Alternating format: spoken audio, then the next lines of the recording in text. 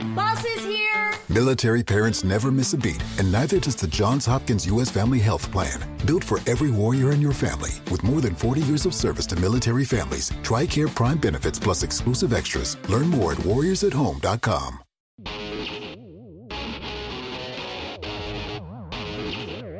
It is SNY.TV's The Juice on the Cuse podcast, covering Syracuse basketball, lacrosse, and football.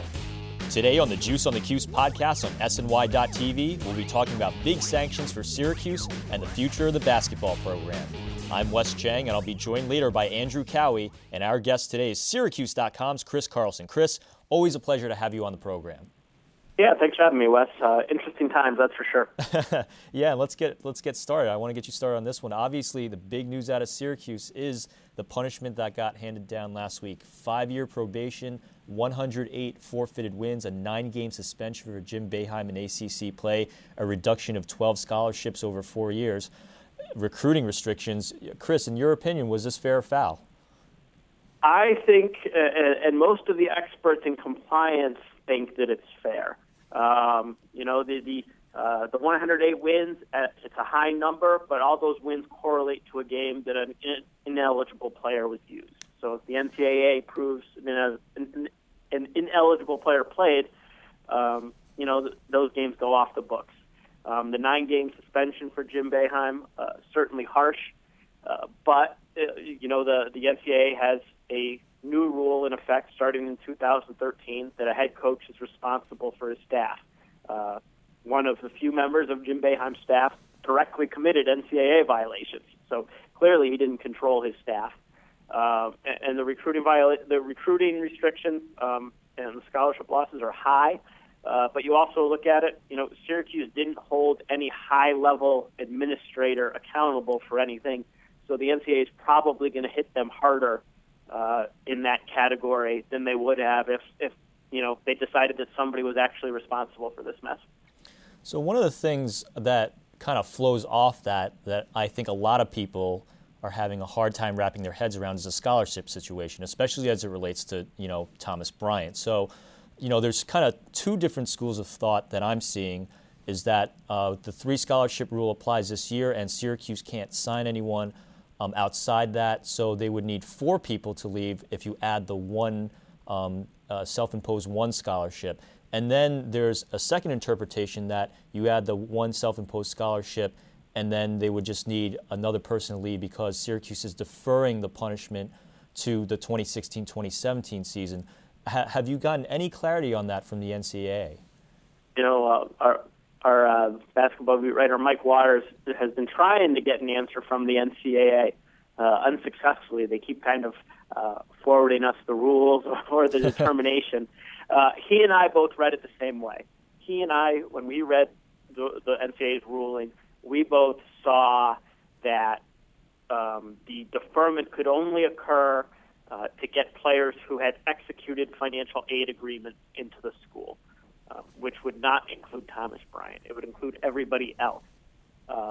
So our interpretation was they need 4 guys to get Thomas Bryant in because that way, they're not able to defer the penalty for a guy who hasn't signed the scholarship. So to get somebody else new in, they would have to accept the penalty this year. That's kind of how both of us saw it, as convoluted as that reasoning is. And, just a follow-up question for you on that is, let's just go with the scenario where they do have the 4 scholarship situation. Is it even a reality from everything you've heard or just based on your own opinion that Syracuse would actually find 4 people to leave to make room for Thomas Bryant? Do you think that would even be in the realm of possibilities? I mean, it seems incredibly unlikely. You can pick out 4 names that as a Syracuse fan, maybe you'd send packing for Thomas Bryant. You can certainly come up with that list. But unless Syracuse wants to pull scholarships, which is really frowned upon and would make them look terrible in the wake of this NCAA investigation, it's hard to imagine that 4 guys would go. So, if Mike and I are right and if our interpretation is correct, Thomas Bryant is pretty much a no-go. Now, what's your sense from the team after the penalties were handed down? Do you think it was more relief that it was finally over, or, is there still some anxiety about the damage that had been done? I think mostly relief, to be honest with you. They've played kind of under this cloud all season and this not knowing what's going on all season. And I do think that a lot of them are just happy that it's over.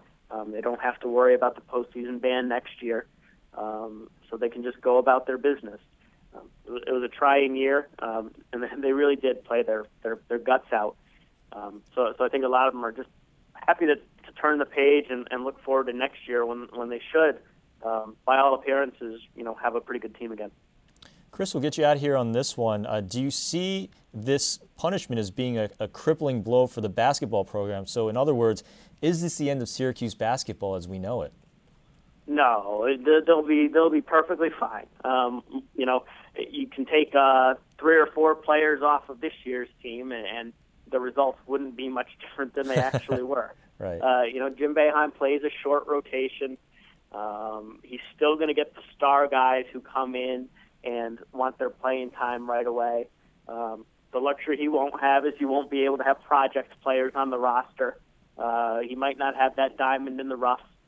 It could keep Syracuse from a national title. It could keep them from a Final Four, but it's not going to keep them from having a really good team and being where people expect Syracuse basketball to be. I think people listening to that, especially Syracuse fans, are going to be breathing a sigh of relief. Chris, thanks so much for coming on the program. Again, Chris Carlson from Syracuse.com, doing a great job covering all the news with the NCAA sanctions. Chris, thanks so much. We'll speak with you soon. Yeah, anytime, Wes. Again, great stuff from my friend Chris Carlson, and thanks to him for at least explaining the latest with the Thomas Bryant situation. I know a lot of fans are very curious about that. But I'm now joined over the phone by the Juice Online senior college basketball analyst, Andrew Kouwe. Andrew, thanks for calling in today. Oh, no, great to be here. Andrew, obviously we have to start off on a pretty sour note. You're a former member of the basketball program. You were there. You won a national championship in 2003. What is it like as a former player, hearing about the sanctions and all the stuff that went on at Syracuse? It's obviously tough. No matter if you played there, if you went to school there, or even if you're just from Syracuse. The great thing about the school is that it has a special connection with upstate New York. It's a small school, and just you have a good feeling. And the last thing you want to see, and when you go on ESPN.com or you're watching ESPN, is sanctions towards Syracuse and so forth. So it's never easy. But the great thing about the program is it's a solid program. I mean, I have 100% confidence in not only Coach Boeheim, but Coach Hopkins, Coach McNamara, just the whole staff that, sanctions are tough and some can argue excessive, but at the end of the day, I know that they'll get through it. In the long term, the program will be fine. I know that you continue to be close with a lot of guys on the team. I mean, we've had, Hakeem Work, we've had Josh Pace on the program. Have you spoken about them with, your former teammates about what happened, and what do they think? I haven't had a chance to reach out to them yet. They're actually overseas. I think Josh is in New Zealand, and I think Hakeem is in Turkey. So I haven't really had a chance. But part of it is also, I think I'm a little bit, with it being close to the program, you kind of knew something was coming down for a while. So when it all came down, it wasn't like a big shock. Mm-hmm. So it's more of like, all right, it is what it is. Let's move on. Let's get over it. I would have been a bit more concerned if there was postseason ban, beyond this year, because that really would hurt recruiting the most, because kids are not going to come to a school if they can't play in March Madness. That's the most important thing. So losing scholarships isn't great, but I would have been definitely more devastated if it was a postseason ban beyond this year.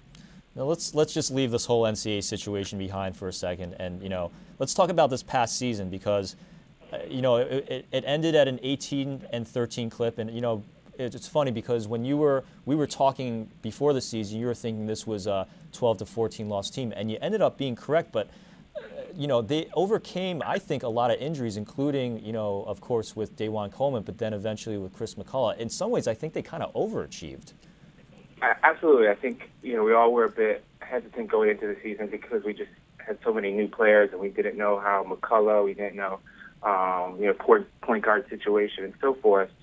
So the great thing about them is we always felt like they were always in a game where they always played hard, and that's what you want from a Syracuse team. At the end of the day, if we lose because the other team's better, has more talent, or whatsoever, then that's okay. We can all live with that.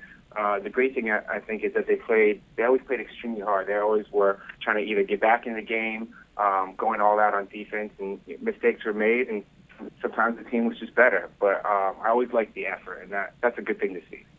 Now, one of the things that you mentioned before is that, we have at least next season to look forward to, because there is the possibility of them going to the NCAA tournament. So, for you, looking at this roster, and there's still maybe some things in flux, but who do you really see among the returning players who's really going to take that big step forward next year and really make that kind of Raheem Christmas type leap? That's a great question. I think summer is just really important for a guy like a B.J. Johnson. He had some good games late in the season, starting to get a little bit more confident. That's the type of guy that I liked him at the beginning of the season, and just you could see the talent there. And I would love to see him make that kind of big jump going into your junior season. We've seen that with a lot of players in Syracuse history, from Hakeem to Josh. Sometimes you need 2 years to get used to just college basketball and the daily grind of it. And summertime is really where you hone your skills. And 6'7", he's a perfect Bayhon player. And I think if he can really get the confidence and go into next season saying, hey, I can really show my talents, then I think that's something to look forward to. And obviously, someone like a Chris McCullough, looking to see how he comes off injury. We know the talent that he possesses.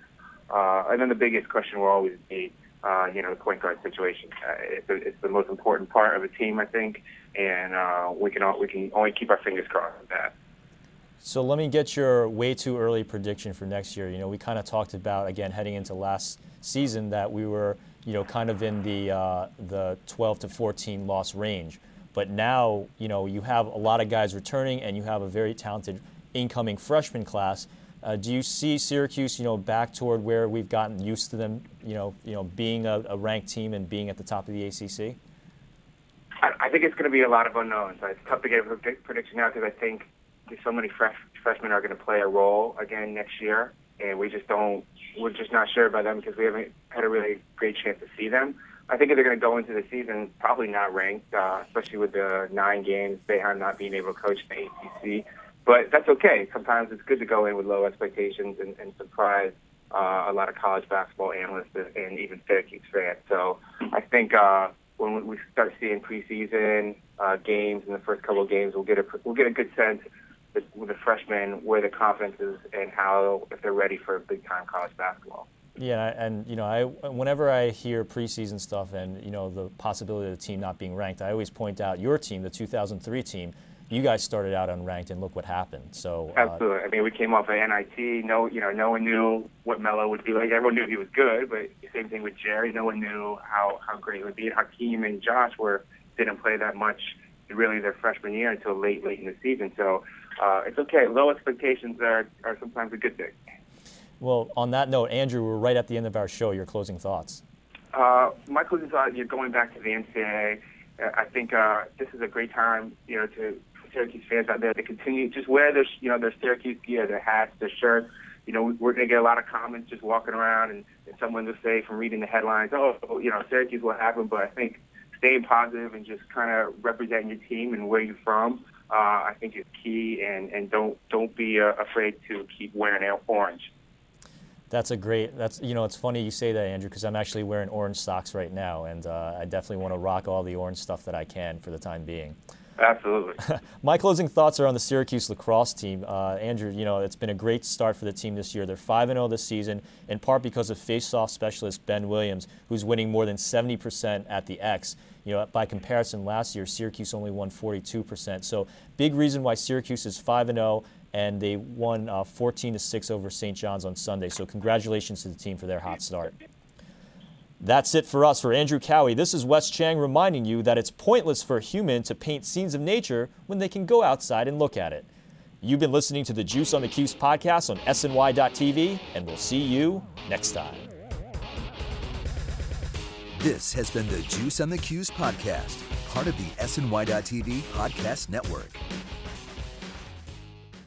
Looking for a fun way to win 25 times your money this football and basketball season? Test your skills on Prize Picks, the most exciting way to play daily fantasy sports. Just select 2 or more players, pick more or less on their projection for a wide variety of stats, and place your entry. It's as easy as that. If you have the skills, you can turn $10 into $250 with just a few taps. Easy gameplay, quick withdrawals, and injury insurance on your picks are what make Prize Picks the #1 daily fantasy sports app. Ready to test your skills? Join the Prize Picks community of more than 7 million players who have already signed up. Right now, Prize Picks will match your first deposit up to $100. Just visit prizepicks.com/play100 and use code PLAY100. That's code PLAY100 at prizepicks.com/play100 for a first deposit match up to $100. Prize Picks, daily fantasy sports made easy.